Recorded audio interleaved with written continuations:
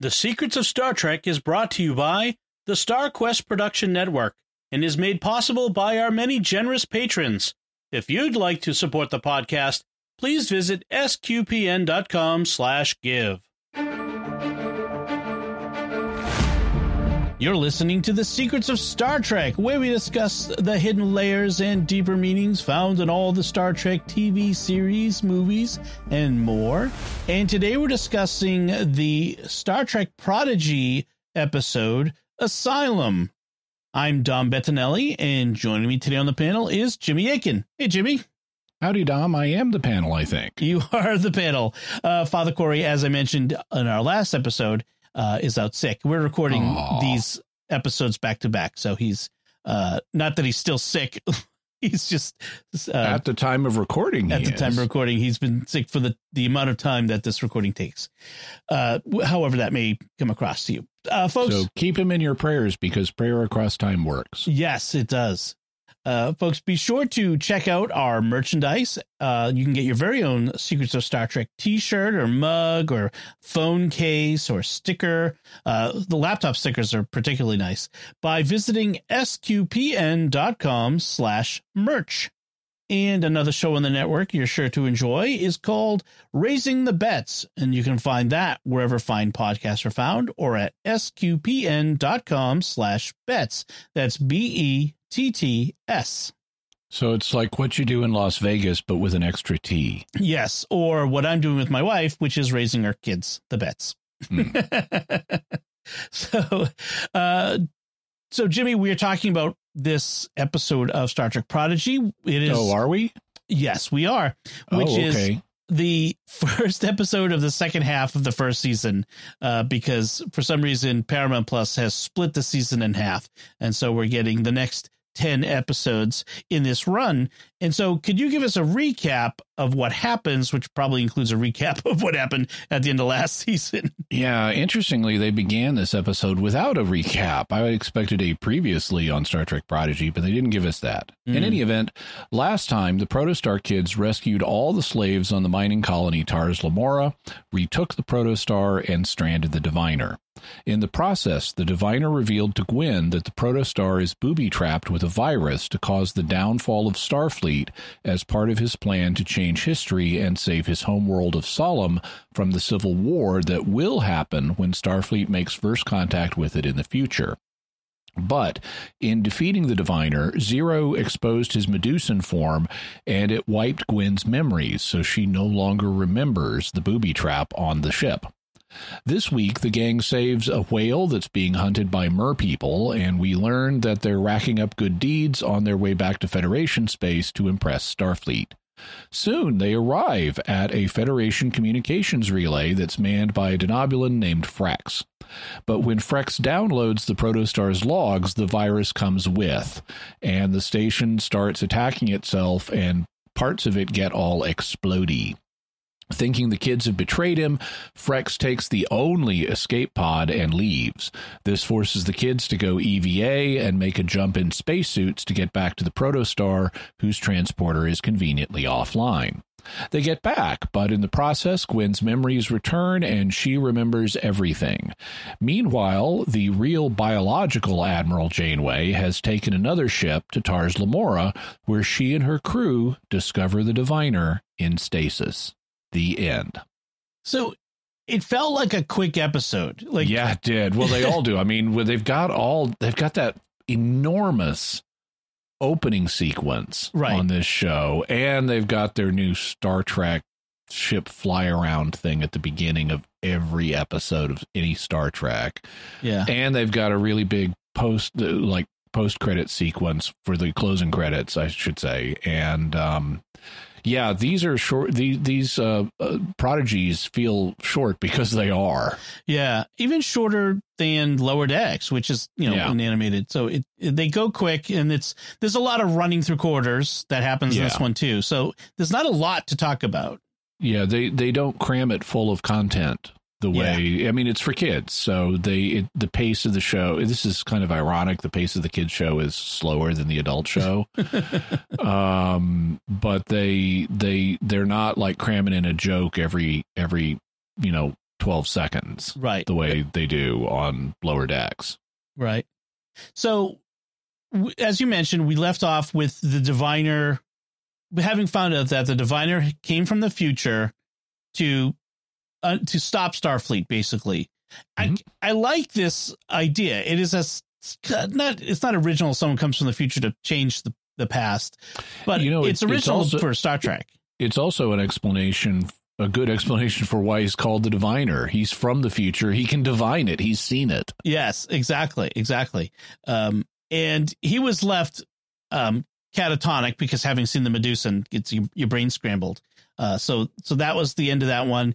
And so we have this sort of start in media res with them in the underwater shuttle that our crew, and the Protostar crew, and trying to rescue this whale, which is a long tradition for Starfleet, apparently, of rescuing whales from extinction. They're following in James Kirk's footsteps. Yes. And like you said, they're trying to rack up, good Brownie Samaritan points. Yeah. Mm-hmm. Because they know they're in essentially a stolen starship, although they didn't steal it. I know this is unrealistic, and Holo Janeway ought to correct them on this and say, look, Starfleet is not going to have a problem with you taking this ship. Yeah. The ship was taken by someone else and, put in this mining facility, and you guys were oppressed and used it to liberate yourself and bring it back to Starfleet. You're going to get a reward.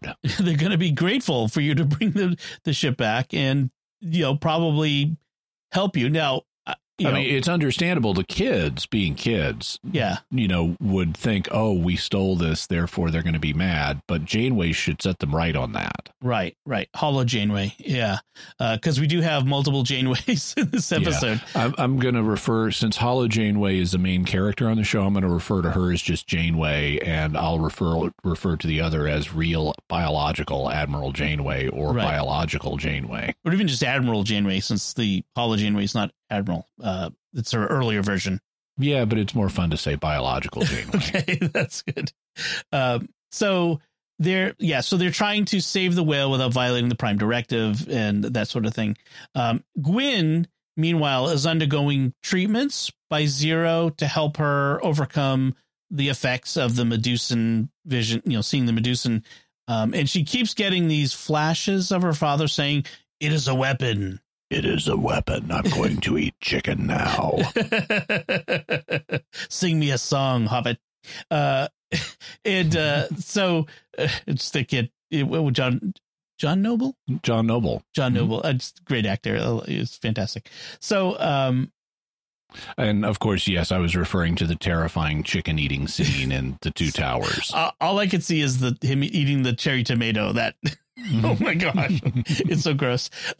So her memory's scrambled, as we mentioned. And so then they get to the Starfleet comm relay station where there's a single officer on board, this Denobulan, the first Denobulan Starfleet officer. I mean, we've seen Dr. Phlox on board the Enterprise, but he was on loan from Denobulus. That was so 2100s. So, yes, Denobulans are just, everywhere now.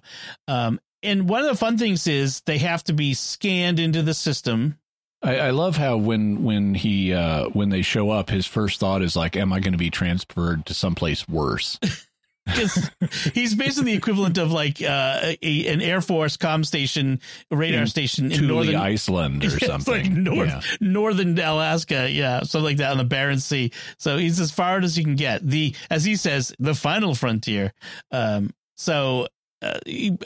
would you need a comm relay station out there if you're the furthest one out? Oh, they're talking to people, in the Gamma Quadrant and the Delta Quadrant, and things have been biggened in Starfleet. That's true. So, so he's far out there and he's alone, and he needs to scan them to get their identities to log them into the system. And this is the chance for these kids who don't have any memory of their past to find out, who they are, what they are. And so Rock Talk finds out she's a Brickar, and Tellarite, Jenkum Pog, finds out he's a Tellarite, one of the founding members of the Federation. So that immediately goes to his head, and he thinks that makes him special, and he's got political pull. He's royalty. And for the first time, we find out what species Murph is. He's a melanoid slime worm. Yeah, and he doesn't really get scanned. Frex just recognizes him. Oh, a melanoid slime worm. Right. I think there's more to be determined about Murph, that he's more than just a melanoid slime worm. We heard of melanoid slime worms before in Next Gen when in the Academy, Starfleet Academy, someone calls Wesley a melanoid slime worm. So, okay. That's the first. I suspect Murph is secretly sentient. Yes, and maybe a shapeshifter. That's my feeling. Is it might be like one of Odo's race founder. That would be interesting. Yeah, less cute. Yeah, or maybe he's a nice founder like Odo was. So, and then we have Dal. Yeah, well, sorry. Okay, they also scan Gwen, and as she predicts, she's not in their database because, of course, Starfleet has not yet made first contact with Solemn, so they won't know her race. Right. But Dal, when he gets scanned, he turns out to be a report to Starfleet Command. Yes. That's his race, report to Starfleet Command. That is interesting. So, of course, we'll future reveal of who he really is or what he is. That should be important. So they all get logged in, and then Zero takes Gwyn to the sickbay on the comm relay station because it's more advanced than the Protostar's sickbay. Which, yeah, I was kind of dubious on that too. Yeah, I mean, the Protostar is a little prototype ship, so sure, its sickbay may not be the best, although you were sending it on a dangerous mission. Yes. But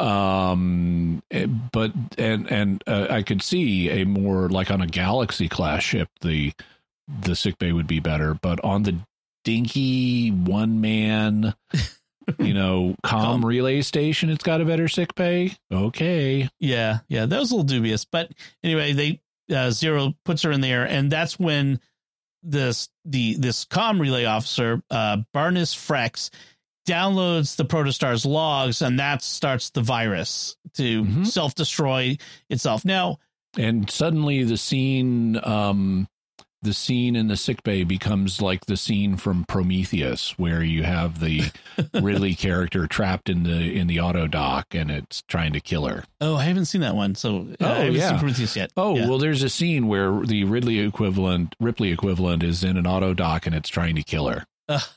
So the interesting, like, this is a bad virus if you think about it, because it should go into the computer and lay in wait until it infects other Starfleet computers. Bad in a different sense. Yes. Okay. It's bad at its job. It's sort of like the E. coli as opposed to the flu.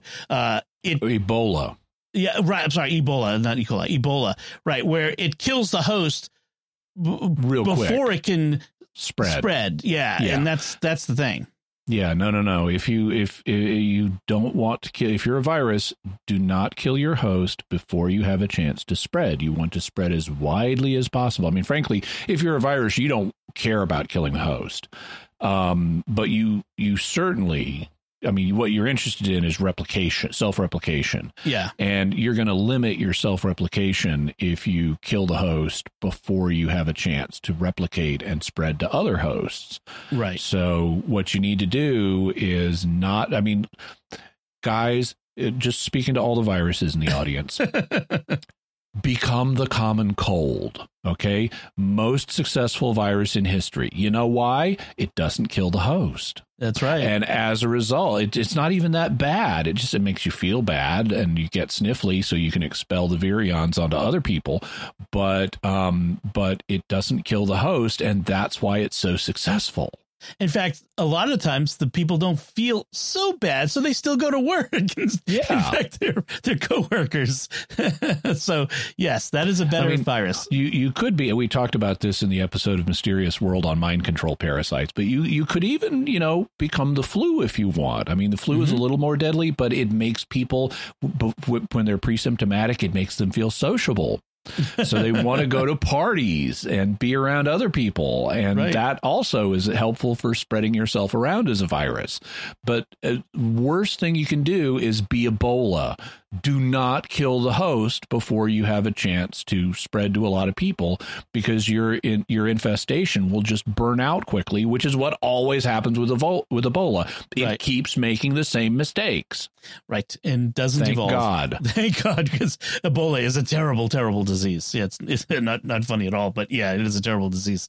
So, and this virus acts more like Ebola, where it infects the station and immediately starts destroying it, which it makes me wonder, how is this virus going to destroy Starfleet? It destroys a station, but if this were to happen closer in and a Galaxy class ship gets infected, they're going to say, well, let's stand back from the protostar because something's going on with that ship. Let's be careful with it. And then the Diviner's plan seems ineffective, to say the least. At least what we've seen of it so far, it seems very ineffective. That's true. There could be more to it than we're seeing.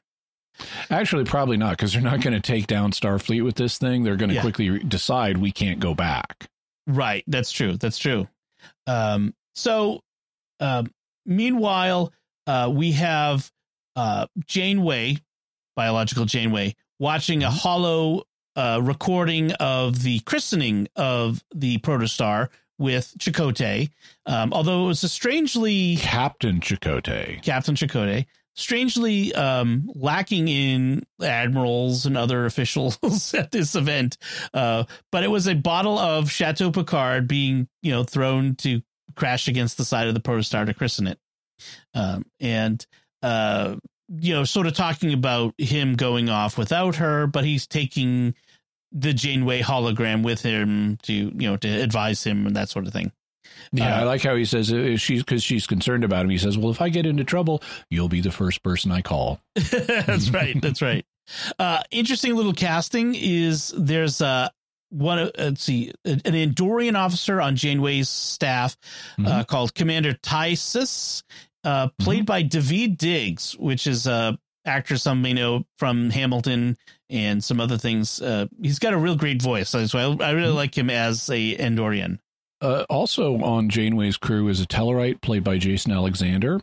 That's right. And Jamila Jamil, or however you say her name, is a Trill on Janeway's crew. Yes, Essentia, I think is her name. And the Jason Alexander character, Dr. Noom, so he's the doctor on that staff. So that should be very interesting. With his big tusks. Yes. Don't know that I'd want a doctor that has tusks, but okay. And Jason Alexander, famously big Star Trek fan, who does a William Shatner imitation that is like perfect. It is right on. So it's really great to have him there. And so the crew, the protostar, have to get off of the station destroying itself. The officer Frex abandons them. Like he gets to the escape pod and just leaves them there. Although he's in an escape pod, like where's he going? Well, so I think that like escape pods frequently have like little impulse engines or something that let them maybe get to another solar system. But I don't know. Yeah. Well, also we have the alien problem here from the movie Alien. It's like, okay, you've got a lifeboat that won't carry all your people. Right.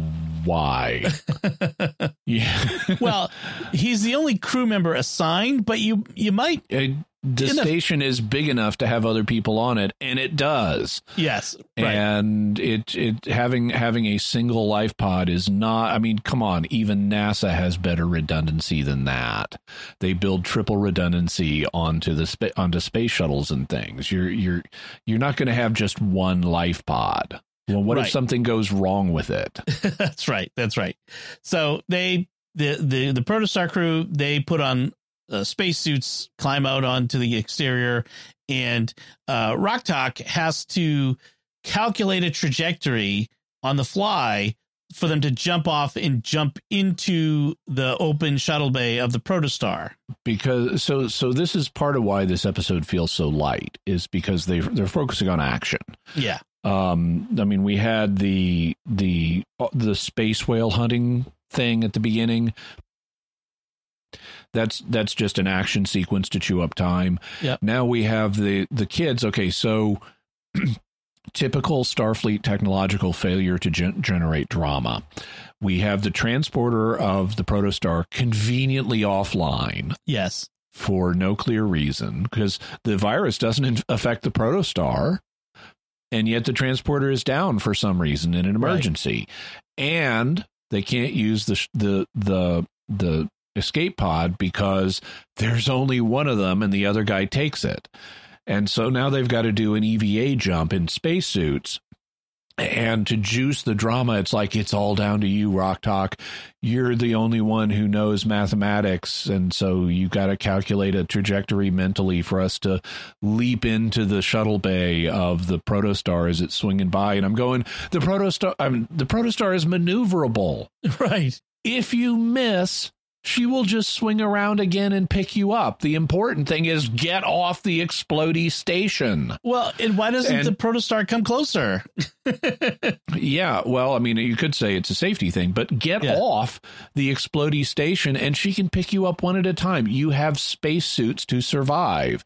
You're not going to spin off into the frozen void and run out of air and die before she picks you up. Right. And in fact, they do miss. And Janeway turns on a tractor beam and yanks them all in. Problem solved. Which she could have done from the first place. Just jump off. I will tractor beam you in. Yeah. And the initial problem was they had come aboard on a force field, tunnel, basically airlock tunnel that got destroyed. So that was the other thing that was preventing them getting back. So like the ones we saw in Discovery. Right. First season of Discovery. That's right.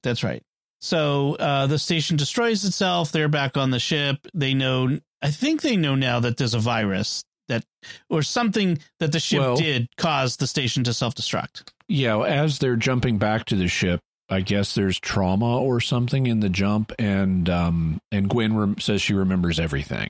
Right. She remembers everything. And then that's when we switch to Janeway and her crew have made their way out to Tars Lamora. With some kind of other super fast ship that Starfleet obviously has now. Yes. Well, at some point, they introduced something called slipstream drive, which is even faster than warp drive. I know it's been in the novels. I don't know if it's ever been on screen, but it might be that. The Borg has used it and so forth, but on the novels, they're not really canon. I hate to say it, but they're not canon. Yeah, except for the Titan.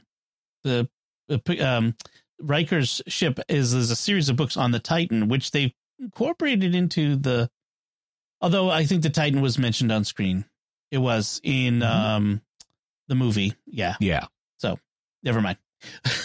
So she shows up there. That's where she's with her crew, Essentia, Tysus, and Dr. Noom, and they discover all the destruction. And the sole remaining person is the Diviner, now floating in the zero gravity. And they say he's in stasis, but hopefully he has answers. So they're going to wake him up and try to get answers out of him. But he saw Medusa in full force. Yeah, his brain is scrambled. So we'll see. I mean, there's going to be something more from the Diviner. The question is how they get there, but it'll be interesting to see where they go with that. So any other notes on this episode? No, it's a pretty light episode. And despite the fact me pointing out its plot holes, it's for kids and it was fun and it was fine. Just plot holey. Yeah. And I'm drawn in. I want to see where the story goes and what happens with it. So I'm curious to see. I really like the fact that this is sort of almost the sequel to Voyager. We get to see Chakotay and we see Admiral Janeway. And so it's fun to also get into that. And I'm glad they're back in Starfleet range anyway, that we're going to see some actual Starfleet folks, which is, what Star Trek is. So that's kind of fun. Cool. All right. So that should do it for this time. We want to thank our patrons who make it possible for us to create the Secrets of Star Trek, including... And let's thank them. Oh, let's do that. Let's thank Patrick C., Heidi M., Helen O., and Michael S. Their generous donations at sqpn.com/give make it possible for us to continue the Secrets of Star Trek and all the shows at StarQuest. And you can join them by visiting sqpn.com/give. So we'd love to hear what you think of Prodigy and this episode called Asylum. You can let us know by commenting on the show at sqpn.com/trek or our Facebook page at facebook.com/StarQuestMedia, or send an email to trek@sqpn.com, or visit our Discord community at sqpn.com/Discord. We'll be back next time when we'll be discussing the next new episode of Prodigy called Let Sleeping Borg Lie. Do you wonder what that's about? Until then, Jimmy Aiken, thank you for joining me and sharing the secrets of Star Trek. Thank you, and live long and prosper. And once again, I'm Dom Bettinelli. Thank you for listening to the Secrets of Star Trek on StarQuest, and remember, sometimes the hardest thing is to take a leap of faith.